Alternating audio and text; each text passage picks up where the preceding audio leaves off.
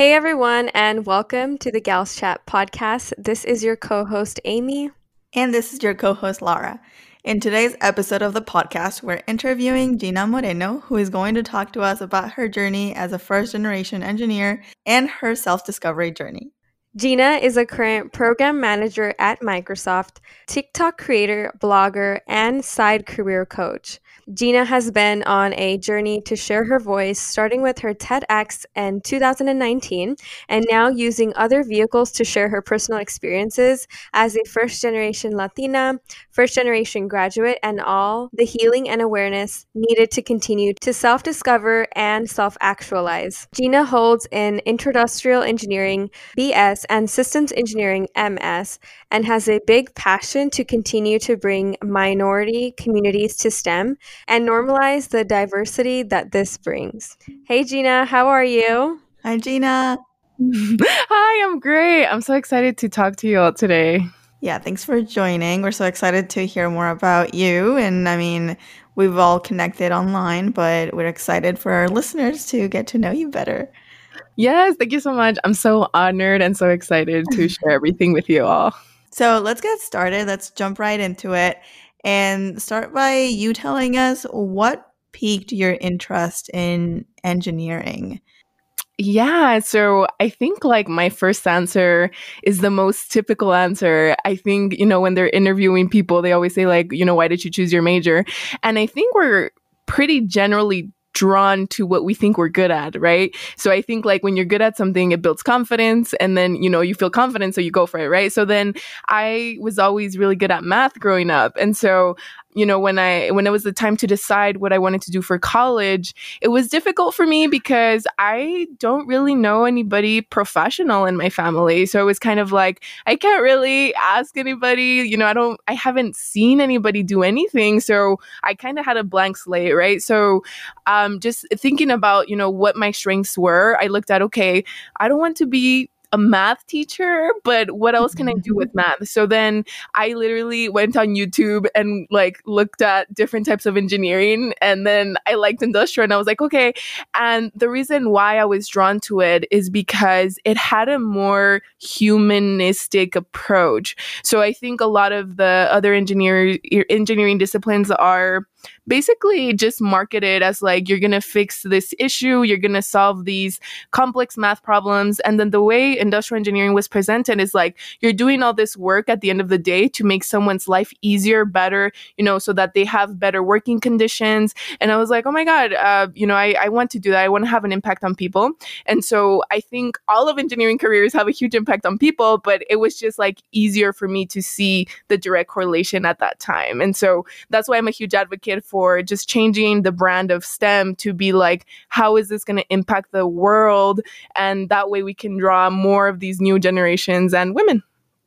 I love that. Yeah, I totally agree. I think that's an amazing aspect I think quite a few people have mentioned that on the podcast, and it's a beautiful thing to see that we have that in common.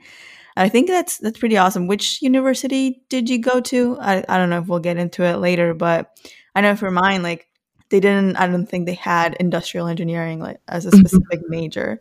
Yeah, so I actually went to the University of Texas at El Paso. So it's the city that I grew up in, right? So then it was like my, since again, like I was aware of like college and stuff, but I don't think I was as aware as like all the opportunities that were out there. And, growing up in a Hispanic household, it was just kind of like a given that I wasn't really going to leave, right? So then it was just like, okay, I'm going to stay here and I'm going to do industrial. I think it started in our university as mechanical engineering and industrial together, and it eventually developed into its own program. Can you tell us a little bit more about what industrial engineering really is? Yeah, so I think one of the greatest things about industrial engineering is that it has so many opportunities and different things you can do. I think industrial engineering is mostly thought of as how to make things more efficient in a manufacturing plant. So if you have, if you picture like a factory and you look at, okay, I have, 60 workers and I'm creating, 100 products a day and I'm using, 10 parts for those products, and there's 7 steps to the process. How can I arrange this in the factory so that it doesn't use as much distance, it doesn't use as much energy, and I can ensure that my workers are safe, that they don't, have as much strain in their body, and how to lower cost. So I think it's always around how can I make this easier, faster, stronger, and it's always using mathematical methods to figure that out. I mean, again, that's like the general application. But then if you look at it, I mean, those principles are applicable in any workplace. Even, the way that I'm applying it now, and I'll jump into that, in just a bit, but it's literally looking at business processes and looking at where are bottlenecks, or where are those things that are preventing us from moving faster, or what are those things that are causing us so much money that we can optimize, and so that's what I like, that you can apply it anywhere. And at the end of the day, everybody wants to save money, everybody wants to save resources, everybody wants to make better conditions for people. So yeah, that's why I was drawn to it. Yeah, that's so interesting. I asked that because similar to you, Lara, I didn't have industrial engineering at our college too. So I was like, oh, I'm really curious, like, what does that really look like? But you did your master's in systems engineering. So how did you end up doing your master's in systems? Can you tell us a little bit more about that? Oh my God. I really love that story. So actually, like, I feel in some schools, industrial and systems engineering is together. For me, when I was doing my degree, it was purely industrial, and I had one systems engineering class. And so at the time in 2016, when I was like a junior, I enrolled in a fast track program to do an MBA because I wanted to learn more about business and how it tied back, to everything. And so I enrolled in the program, I got accepted. And so during that time, I was also doing a research project with Lockheed Martin, and it was all about optimizing their information technology system. So it was basically looking at how they did transactions, and all these fancy words, right? But it basically reducing the transactions that they made in IT systems. And so when we did that, I had a mentor, and his name is Dr. Mondragon, and he's a great leader and person. And I connected so much to him because he had 2 daughters, and they were like 8 and 10, and he would always talk about them. And it was just so sweet, like, to experience him as a person. And so in the research team, it was actually 4 women. And so sometimes I felt like he treated us like, his daughters, because he was like, no, that was not the way to do that. And we were like, oh, don't get mad at us. But so he was the one who was the director at the time for systems engineering, or he was an advisor for systems engineering. And he would always tell me, hey, like, I know you're doing your fast track for an MBA and eventually that's what you want to do, but I'm very confident that you're going to switch to systems engineering after this project. And he would tease me with that. Like, he would be like, I know you're coming to us. Like, I know you're going to change. And I was like, yeah, whatever. Like, and then when we finished the project, it really exposed me to what system engineering was and how it looked like. And I was like, oh my God, this is actually really fun. Like, I'm super passionate about this. I want to do it. And so it turns out that, by the time that I switched, to the engineering school, I just had like 1 year left of school. And so it was just like, I'm a TA, I'm a teaching assistant, I'm a research assistant, I'm fully funded. It makes sense to make my, to do my master's degree here.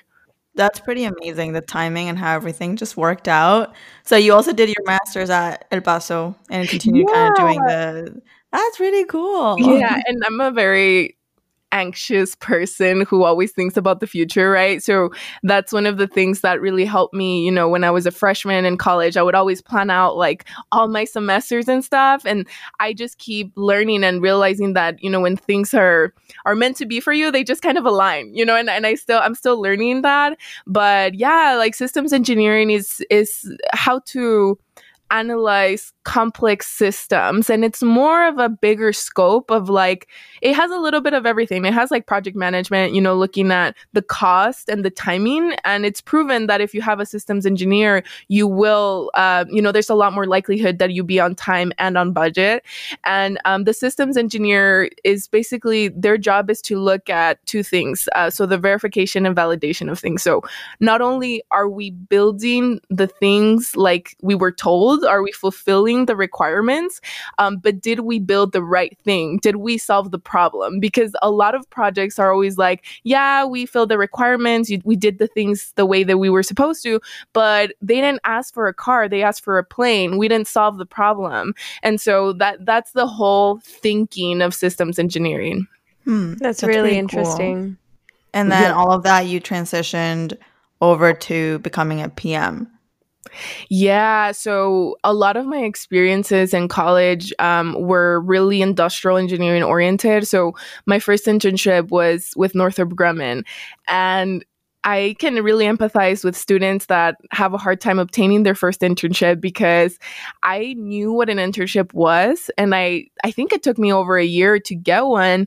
And I think it was because I didn't realize all the professional soft skills, quote unquote, that I needed to be able to get an interview, to be able to pass that interview and get an offer. And I ended up getting it like a semester before graduating from my bachelor's. So then, like I worked with Northrop Grumman, and it was a lot of like creating tools so that we can maintain a B-2 aircraft. And that was like the most like out of comfort experience, because I moved to Missouri in the middle of nowhere. Yeah. Missouri. Wow. Yeah. That was your first internship? Yeah. So I think I was so scared that I wouldn't get anything else, that when I got the offer, I was like, yes, I'm moving to Missouri. I don't care, because I had waited for so long. And so, they in conferences, which is, how I've gotten a lot of the opportunities that I've gotten, I don't want to say they pressure you, but they kind of do, because like, that's why they're there, because they want to be able to have, that talent come in. And so, yeah, so first I worked for Northrop, in Missouri. Again, super out of comfort experience. It was like the first experience that I realized I was a minority, because I was born and raised in El Paso, which is heavily Hispanic, and going there and being the only person, who looks like me, and the only people I could relate to were people in restaurants, at the Mexican restaurants, and I was like, yeah, oh my God, it was really sad for me. And then, I did choose that purposely, because I wanted to get out of my comfort zone. I was aware, like, I've been here my whole life, like, I need to do something different.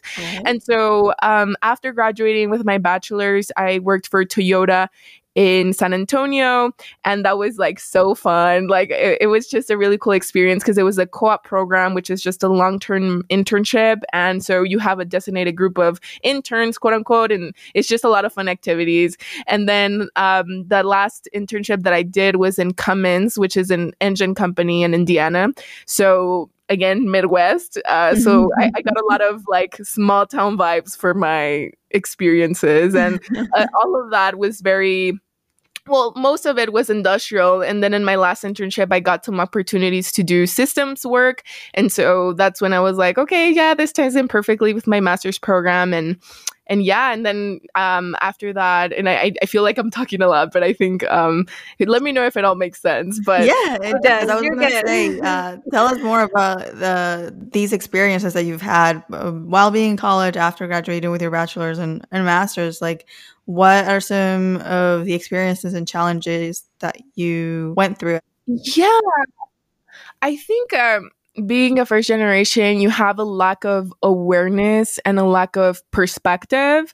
I feel all these experiences helped me gain perspective, not only into what I wanted and what would make me the happiest, what would make me, the most fulfilled, but also like how a business works, how corporate works.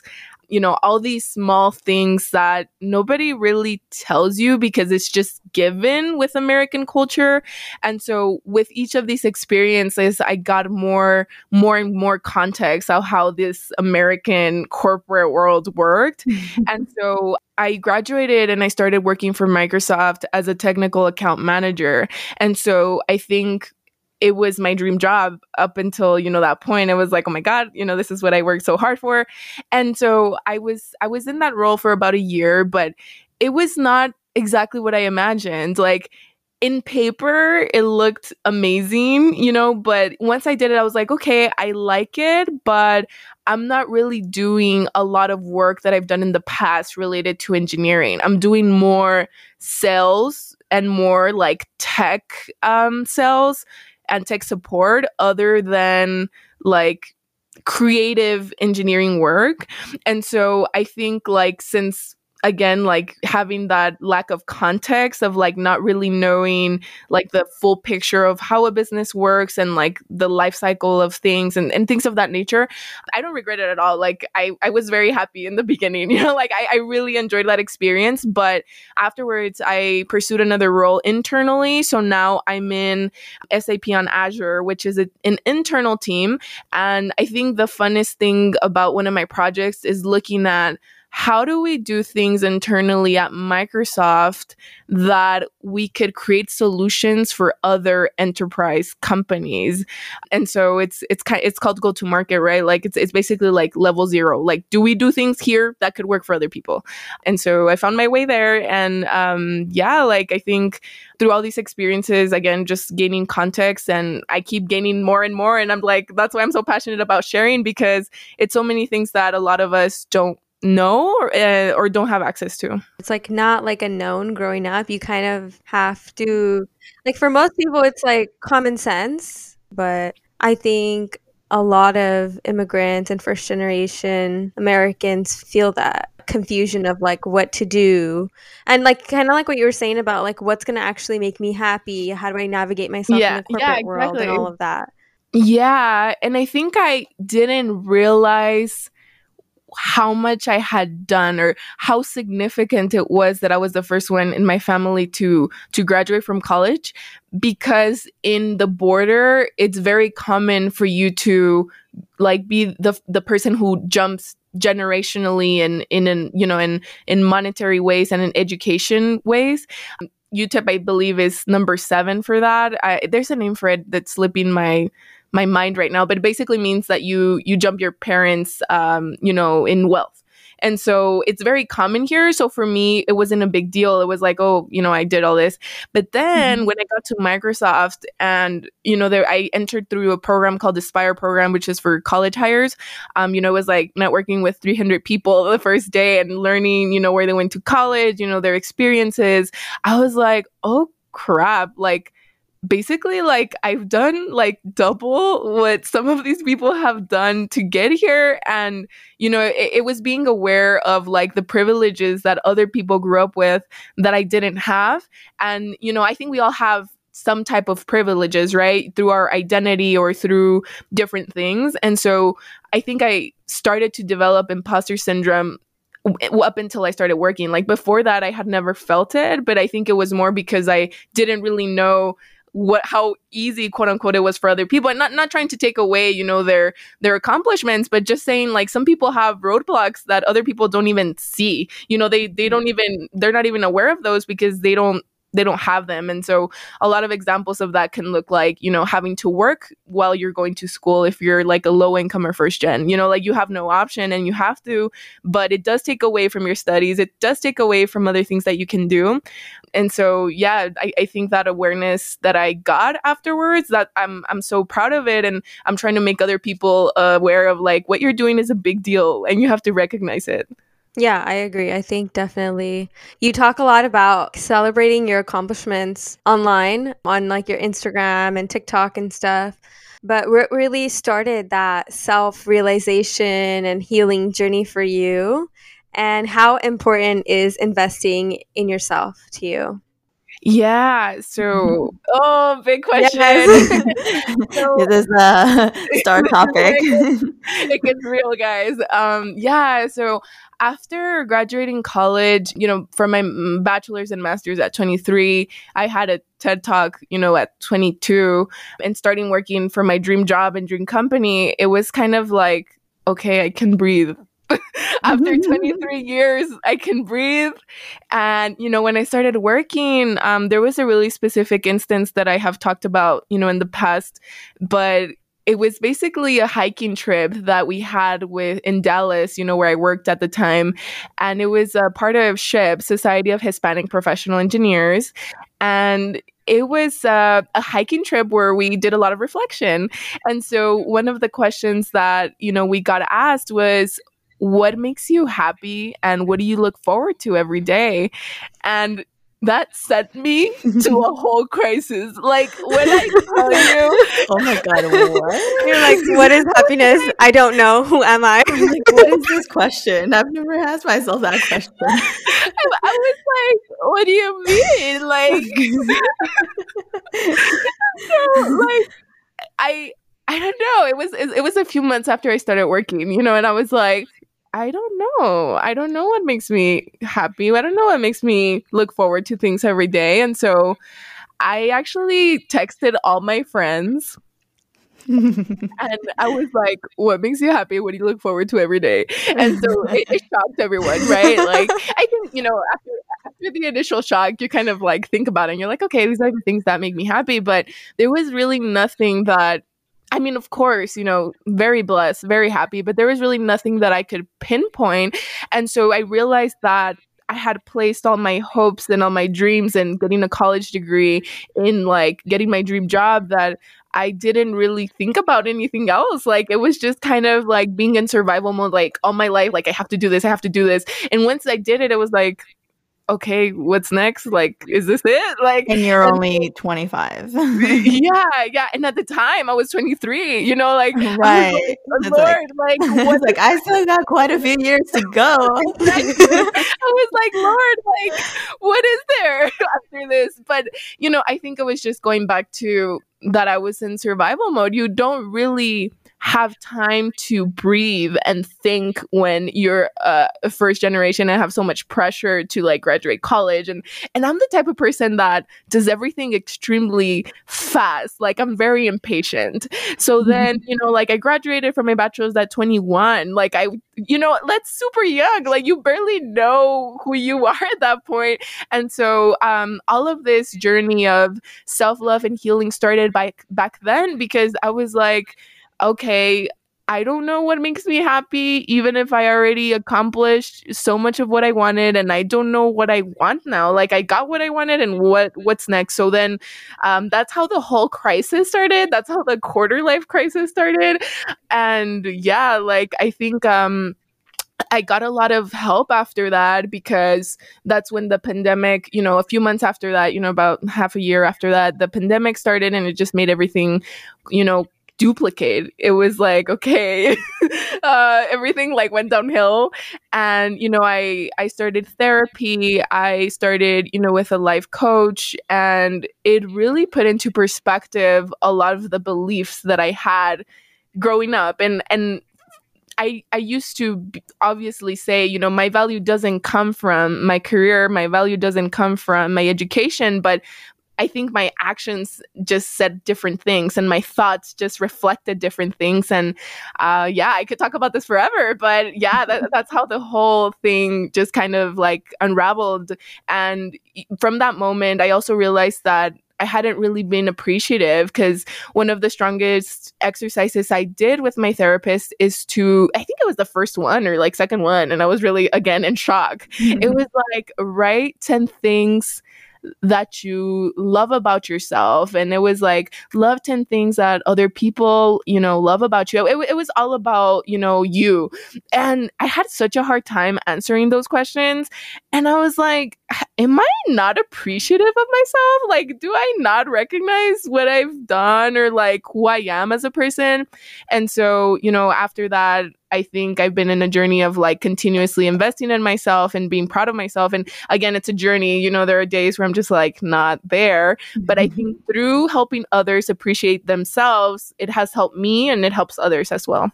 I agree. I think that's a beautiful way to look at it, like the way we transfer what we have learned to help others. It's a great way that to use that to help ourselves. Yeah. Yeah, that's really awesome. I love those like questions that just make you like just stop and think and like reevaluate everything that you've learned and like reconsider. You're like, wait, what did they just ask me? I love those moments, but I think it's very common for us as we are growing up or just changing environments. Definitely as being like first generation students or graduates or professionals, like we are entering really different environments from everything that we've been familiarized with, and it's like shock after shock sometimes. That's my whole life. Like, I just call them existential crisis, right? And I started having them at 23. And like now I always joke around that like I graduated from like my daily crisis and now I have monthly crisis. It's getting better. But I think you're right. I've never thought about that. It's just like being exposed to things we have never even heard of. And it just takes your consciousness to a whole nother place. Yeah, I think it's a beautiful thing. I think it's fun. I mean, like you said, it's like you go from like daily crises to like monthly. But I think like once you kind of get the hang of it, it's like, oh, this is kind of fun. Or it's like, oh, I got the hang of this. Like I already know kind of what the process looks like. So let's see what else I can become aware of or what else I'm going to be exposed to next. Or what else is going to be thrown at me in a way, or like what path am I going to go down? And what am I going to experience? So, I mean, that's something that like helped me a lot with my perspective, is just like looking at it in a fun way to just continuing to experience life. Because, I mean, I had something similar, like a similar experience to you. It's like once you graduated college and started working, it was like, okay, now what? I was like, do I just continue like trying to advance my career? What can I actually do outside of it? Or like, what am I actually going to do with my life? Because up until that point, it was just like you said, just school and being on that survival mode and just getting that job or like graduating. And because that's what you had been kind of taught or told your whole life. Exactly. So, like after that, I was like, okay, now I got all these years ahead of me. So much that I've learned, so much that there is out there to experience. And I think it's fun to just continue to experience it that way. Well, I love hearing that, Laura. I'm taking notes because sometimes I'm there, sometimes I'm just like, when is this crisis going to be over? I don't think it's going to be over. I think that was a huge thing for me. It was like, this is not going to end. So Lord. I learned to kind of just enjoy it, and it's fun. Yeah, I love that perspective. I love it. I mean, if you look at things like how exciting, what am I going to learn next? Other than what thing am I going to find out that I've been wrong my whole life? That is true. Yeah, it's a better perspective. That is a really good perspective. I mean, gosh, we've been, even with like, I think we had another episode where we kind of talked about this. Maybe it was with like Nikki's episode, but like we're all kind of exposed to this whole new engineering environment, being like women in engineering and all of that stuff. But it's just like something new that we're all experiencing together through our community, but individually at the same time. And everyone has a different experience. But I think what I was going with this is just like try to have fun with it. I actually love that advice, Laura. I think so. Yes, thank you, Laura. I think Gina and I are just like, I had that same like, feel like people don't tell you. I feel like it's a come down after you graduate college. It's like totally you're on this high, like, oh my god, I'm first generation. I'm gonna get this degree. I'm gonna make so much money with my engineering degree, and then you're there and you're working 9 to 5, and you're like, wait, what? Like, is this life now? Like, am I? But then, like, going back to your perspective, Laura, is like, the more you continue to do new things and invest, like whether that's education, therapy, career coach, life coach, the more you learn about yourself and the more exciting things do get, rather than like kind of like being in your comfort zone versus being challenged. Like it's really painful to get out of your comfort zone, but that's the time where you are the most like alive and like kind of thriving in a new way, that you haven't before. I can totally relate to that. And I think it's a beautiful thing to like just take that time. I think the more you get to know yourself, the more you are able to pick and choose those new challenges that excite you and like help you shape yourself in the way that you want to move forward.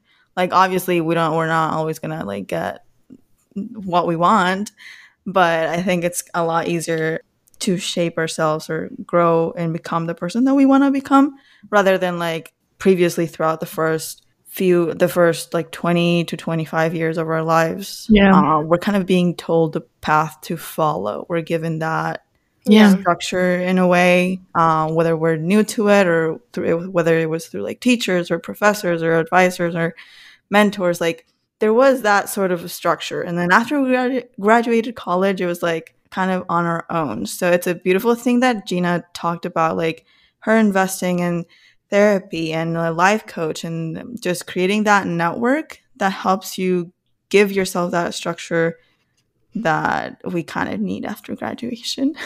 Yeah, and I think it's just like the biggest realization is that the rest of your life is up to you. So you can choose what you want. And it's like, what? I mean, you would think, the thing is like, you would think that that's like a given, like that's an obvious statement. But like the more you meet other people, it's like, I guess some people grew up with that perspective and other people just didn't have the opportunity to do that. And it's really great to meet other people who like didn't, who were again on that kind of survival mode versus like, hey, you get to do whatever you want with your life in a way. Like and I think we're all like the three of us, and hopefully more people who are listening to this can kind of relate to that, the concept that like, hey, now that you are taking the time to appreciate yourself and your accomplishments, like you really can just create anything that you want for yourself. And I think it's a beautiful feeling for first generation students or professionals to come to terms with. It's kind of difficult sometimes, but I think it's beautiful. Because I feel like in ways, I saw this online that we're also the first generation to go to therapy and have access to these resources that our parents actually didn't even have. And you really like sit with that and you're like, this is a pretty magnificent opportunity that we do have. And I'm actually really like grateful for that. And I feel like it's a really big deal. Yeah. So I think I read that our parents' task was to survive, and our gift is to be able to self-actualize. It's a privilege. It's beautiful. I don't think it takes away the uncomfortableness and the, the hardness or the, how hard it can be, but it's beautiful. So yeah, I definitely prefer thinking about it in that way. Yeah, I agree with that. Yeah. So kind of tied with that topic, what inspires you to do outreach work and content creation? I know you use various different platforms and also do career coaching. So what inspired you to begin all of that and make it public? Yeah, I think initially it's the very general idea of what Engineering Gal stands for, right? To have representation of people that look like us, right? But I think it goes farther than that into saying like we are all multi-dimensional. And I feel when you embody your true self and you show yourself as you are, you give people permission to do the same thing. And so I think, for example, in high school, I was, I had good grades. I did well. I had AP classes. I think I won one award in high school, and it was because I had so many college credits. But, all the people that I hanged out with were more of the people that you have fun with, right? Like, let's go out, let's do fun stuff, let's do this activity today. And so when I would talk about the type of grades that I would get, which were really good, they would meet me by saying like, what? Like, you get good grades?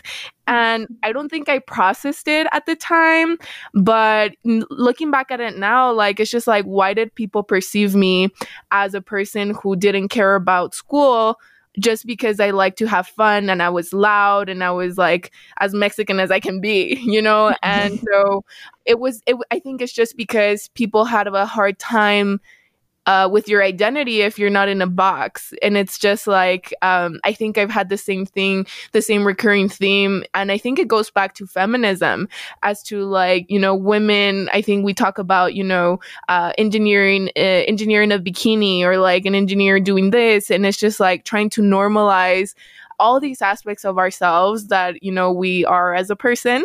And so as a hardworking woman, as everything. And so I think it all started just because of that passion and like getting to, I think I've mentioned this in a live before. Everybody looks for three things. Everybody looks for freedom, connection, and purpose in different ways. So I think, when you think about freedom, usually it's because, you want money, you want financial liberties that will get you that freedom. But what you really want is the freedom. You don't really want the money, right? You want the freedom. And same thing with connection. People always look for partners and like, having that significant other, but what they really want is connection. And same thing with purpose. We all want that dream job, but what is it that we want? We want the purpose to what we're doing. And so I think through content creation, outreach, and just doing coaching, I found all of those three, and it makes me very happy, being able to connect with people, also building another stream of income and having that purpose of what I'm doing other than my 9 to 5. Right. Yeah, I also feel like I don't know if it's just like our generation, but there's been such a negative connotation tied to a 9 to 5. And I feel like that ties to a lot of people not finding their purpose through their 9 to 5 because there's such like structured roles that they have to go out to find or create something that like allows them to really bring their whole full self and multidimensional self to life, like bring themselves to life in a way.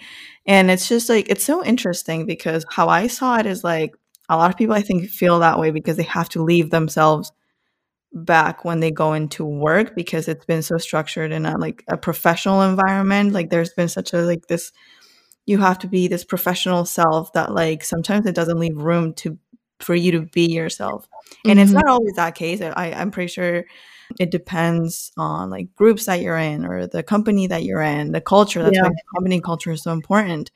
But I feel like over the years, it has built up with that sort of reputation or feeling and people's experiences that I think that's why there's such a huge shift recently for people to just go out and start kind of their own thing, their side hustles. Like social media is so powerful and it's really allowing people to express themselves in different ways and create careers out of it. And it's a beautiful thing that you have also been able to do that and use all these different things to just give yourself that like purpose and freedom to be yourself and help other people along the way.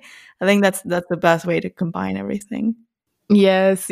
I love when the intersection of things happens. And I think Laura and I have talked about this before. Like that's how the most innovative ideas happen, through the combination of two things that are sometimes, unrelated. But yes, I really enjoy it. Like I don't think it was obvious to me to like start creating content. It was just the type of people that I started associating myself with, started doing amazing things. And it gave me so many ideas, you know, and I was like, oh, I can create a blog that can have resources for people who need them. Oh, I can create content on this, you know, like it's just like opened my mind to new things. Yeah. And I love what you said about like people struggle to put you in a box, right? And like I've experienced that a lot too, where I feel like there's not one box that I can fit in at all. There's no way. And for most women like that we talk to on this podcast, or just women in engineering in general, most people don't really fit in a box. Like they're multidimensional. They have multiple interests outside of engineering itself that make them who they are and brings into that passion and drive and what they do take into work or do on their side hustle. But I really definitely related a lot with that. Yeah. So a question that I had, like, that's kind of tied to this before we move on. How much of your life do you bring to work? How do you combine all of your passions and bring them to work? So I think I actually read this in one of your posts, Amy, that I realized that, you know, balance in life doesn't mean balance every day. Like, I think there was always like pressure, like, you know, a few months ago, like every day I'm going to do like these 9 things because I want to do these 9 things. But I think there's different eras in your life, and, you know, periods of time where some things are going to be more important than others. And so I think going back to the first question of authenticity, I think it definitely takes time and it takes good culture.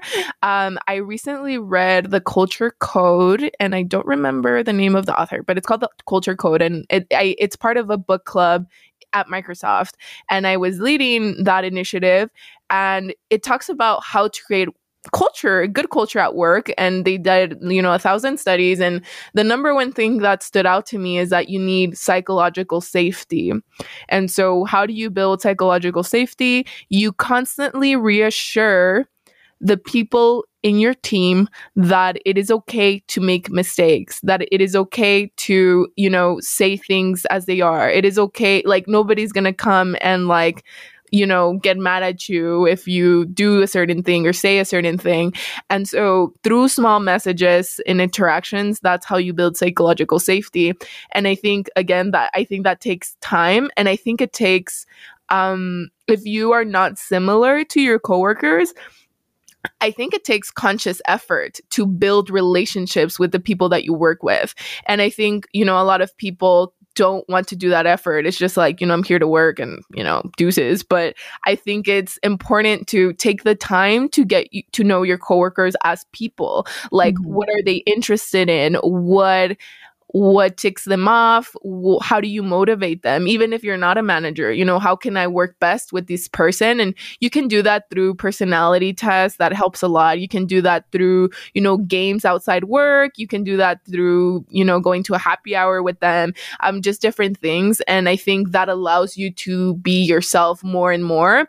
And the more that you are closer to your authentic self, the more you can do best work. I mean, it always goes, sadly, capitalism, it always goes back to the business. If I am performing my best, I'm going to bring more money to the company. So there's no argument against it, right? Like, I think it's always best to be yourself. And I have discovered that with certain people, it just comes a lot easier to state my ideas as they are, to ask really challenging questions because I'm thinking about them. And with other people, it's just a lot harder. Like, I don't even know what to ask. It just, the connection doesn't really come naturally. And those type of people are the ones that you need to invest more time in. At the end of the day, it's going to be best for everyone. So yeah, I think that answers the first question, hopefully.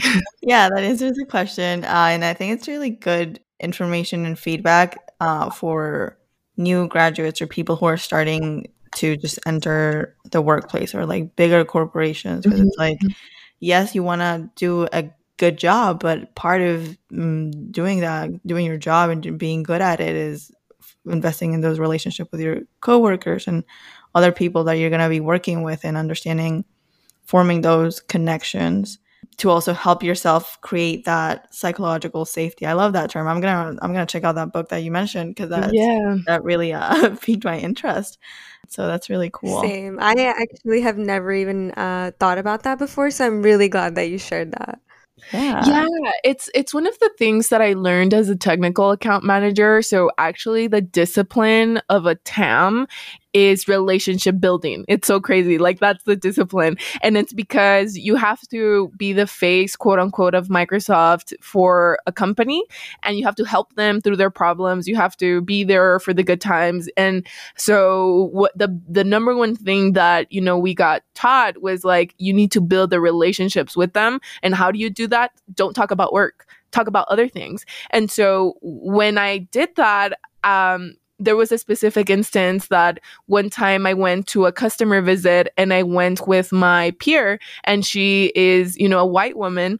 And so when we went, I realized how much easier it was for her to form a connection with the customer, because they grew up in the same type of environment. They would go fishing and they would go to the lake. And so to me, it was like, I'm from the desert, and I didn't even see I didn't even see the lake until I was like 20 years old, and so I started getting imposter syndrome. Yeah, like I started getting imposter syndrome because I'm like, oh my God, like look at how easy it was for her, because they have, very similar ways of growing up and like values. And to me, like I'm completely different. So I for some time I was really nervous, and like I was just having a lot of doubts. And then I shifted my perspective to saying we're all human fundamentally, and we all have a connection point. So to me, with this customer, it was not about, I also went fishing and like I went to the lake. It was more of like, oh my God, I've actually never been fishing. Tell me about how that is, tell me about what you do. He also did scuba diving lessons. And so I was like, I've never done that. Like, tell me more about that. And so it was more of taking the approach of like, I want to make a connection with them and not limiting myself first and saying we have nothing in common. Like, how am I going to make this connection? And I think that helped me a lot. I love that. Right. Instead of taking that perspective of like, oh, I have nothing in common with these people. Like, I feel like I don't belong, or like, I feel like the moment you give yourself that mentality, you're like shutting yourself out of that situation or those opportunities. Whereas like when you take the approach that Gina mentioned, is like you're giving yourself the opportunity to create that connection. And I think that's what really can give you a huge advantage when like networking or at work or in any situation. Yeah. And if you think about it, like that's why a lot of like cis white males have so many opportunities and privileges, is because one of the reasons is because they make such great connections with people. And think about it, what if you were to work with people that were your age and your ethnicity? How much easier would it be to communicate? How much easier would it be to navigate? Because we have the same values. We grew up pretty similarly. Oh my God, this is so easy. This is it would be really fun to work with people who are like you. But, and it just puts into perspective the advantage that they have most of the time. But when you think about it, if you are a person who's a minority, you've grown so much more, because you have to learn how to make connections with people, who are not the same age, not same ethnicity, probably have never even heard of the school that you went to, don't have the same values, don't even know your home country, and things of that nature. And so it kind of forces you or pushes you to open your mind. So yeah, that's pretty cool. What advice would you give to your younger self, Gina, if you could go back in time?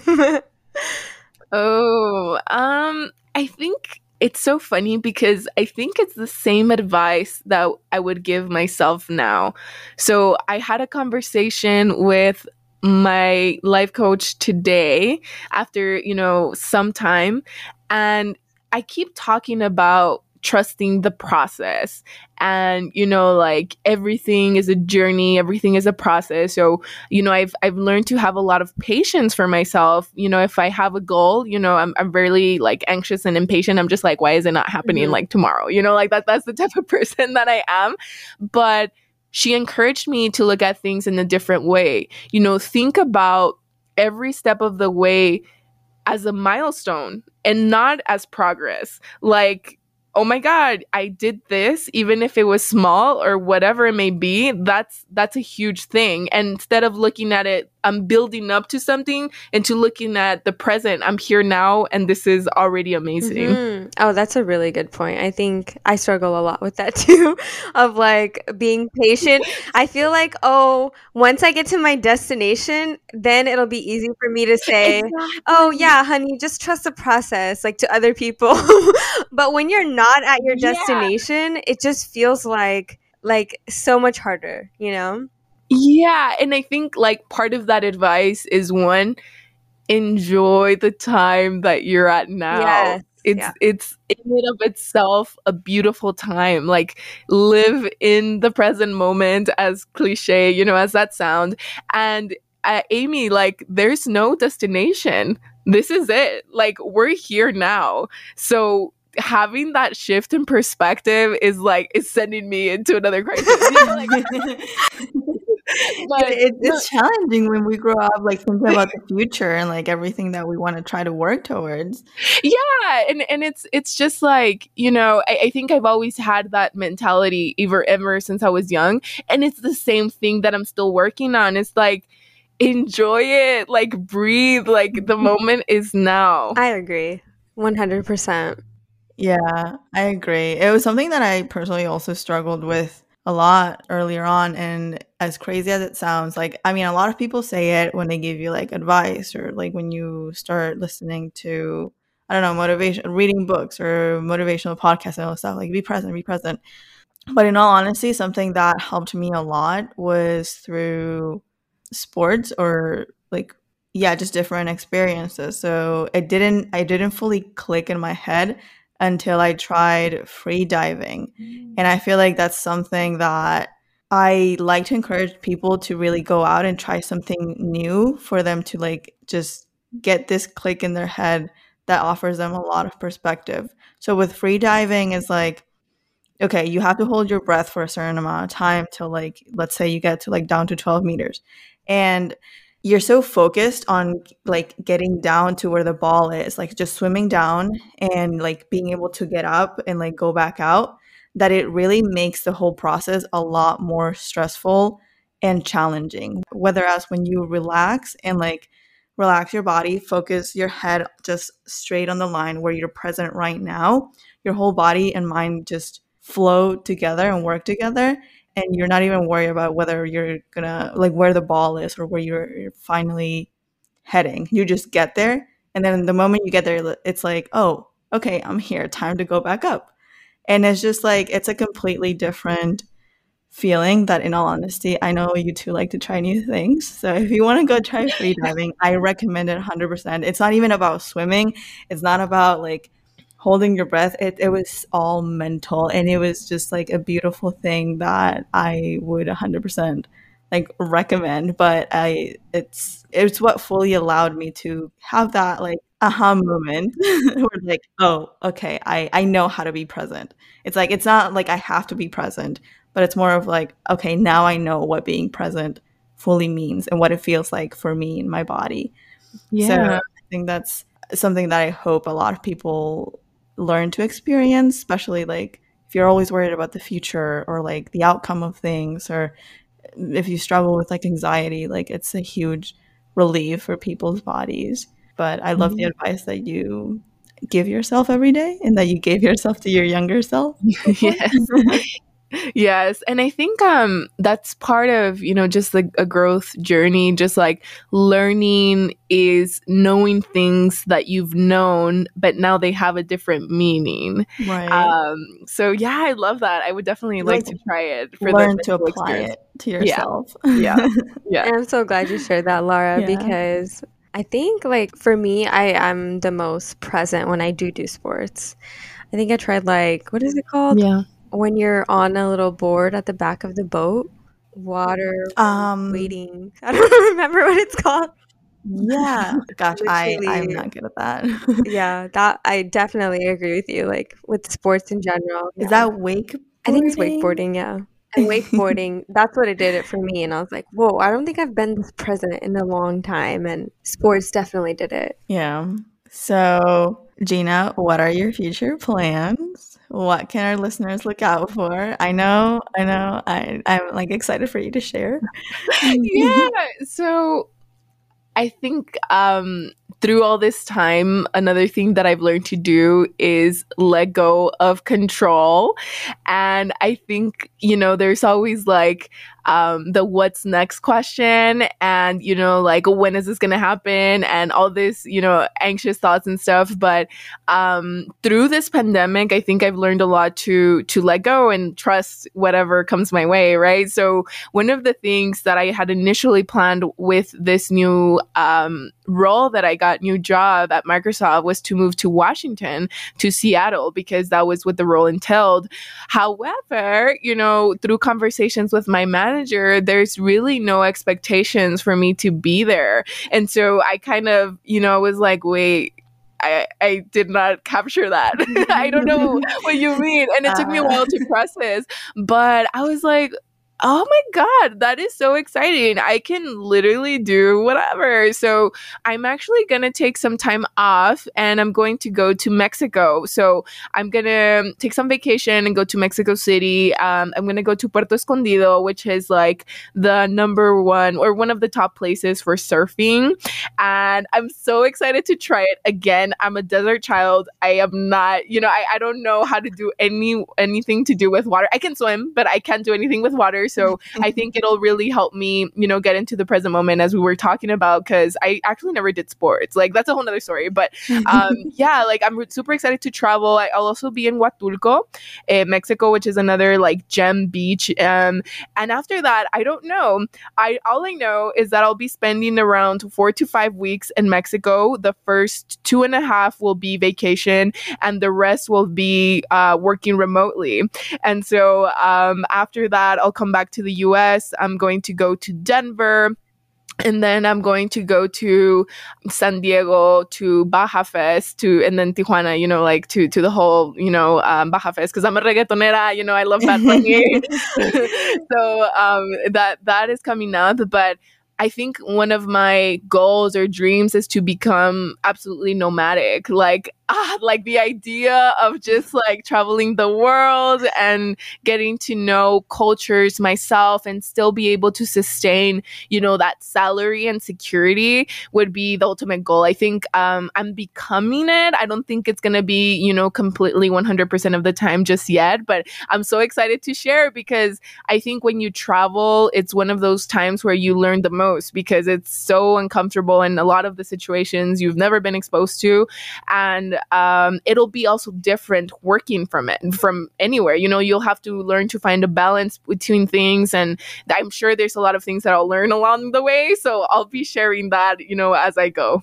Yeah, we're looking forward to it. It's so exciting. Yeah, I'm really excited. Yeah, I'm very excited. That's so cool. So you get to work remote. Yeah, and I think I could come in different ways. Yeah. I also like the idea of being, in a place, but I think it just depends on what are your priorities. Like, if budget is a priority, then that's a lot harder to have a place and then keep traveling and rotating cities from 6 to 8 weeks. That's a lot harder if you still have to pay, an apartment or, if your priority is to explore, it might be where, you go certain weeks and then come back. And I don't think I know what I'll do. All I know is like, I'll be traveling and working at some point too. Yeah. I mean, it's such a growing thing right now that there's a lot of like digital there's a lot of co-working spaces being set up, being built, and they're just really like helpful for that type of stuff. So even if like you're on a budget or can't have your own like space or setup, like you still have a place where you can be efficient and work and focus and like co-work with other people. Yeah, I'd love to try that for a bit just to see what it's like, and then decide, like, do I like that better? Or maybe it's like a priority thing. Like when you want to experience things, you experience it. And then if you don't like it as much, then you can always go back. Yeah. Exactly. Well, this has probably been one of the most interesting conversations. And I'm so glad we did this. Gina, can you tell us where everyone can find you on social media and online? Yes. So my website is GinaEMoreno.com. And my Instagram is at GinaEMoreno_. I'm so sad that the username wasn't available without the underscore. And then TikTok, I'm Gina E. Moreno. So anywhere, I'm so happy to connect with people and just, chat and help any way that I can. Yes, we'll have everything linked on the show notes. So everyone go check out Gina because she's an amazing resource. Always a good conversationalist. Yes. Yes, I love it. Well, thank you. Awesome. Thank you, Gina. Thank you so much for having me. I really enjoyed this time. And, I love Engineering Gals. Thanks for this community. Oh, thanks so much. Okay, everyone, that was it for this week's episode. Thank you so much for tuning in. As always, if you enjoyed the episode, don't forget to share it with your friends and leave us a review. You can also leave a small donation at anchor.fm/engineeringgals.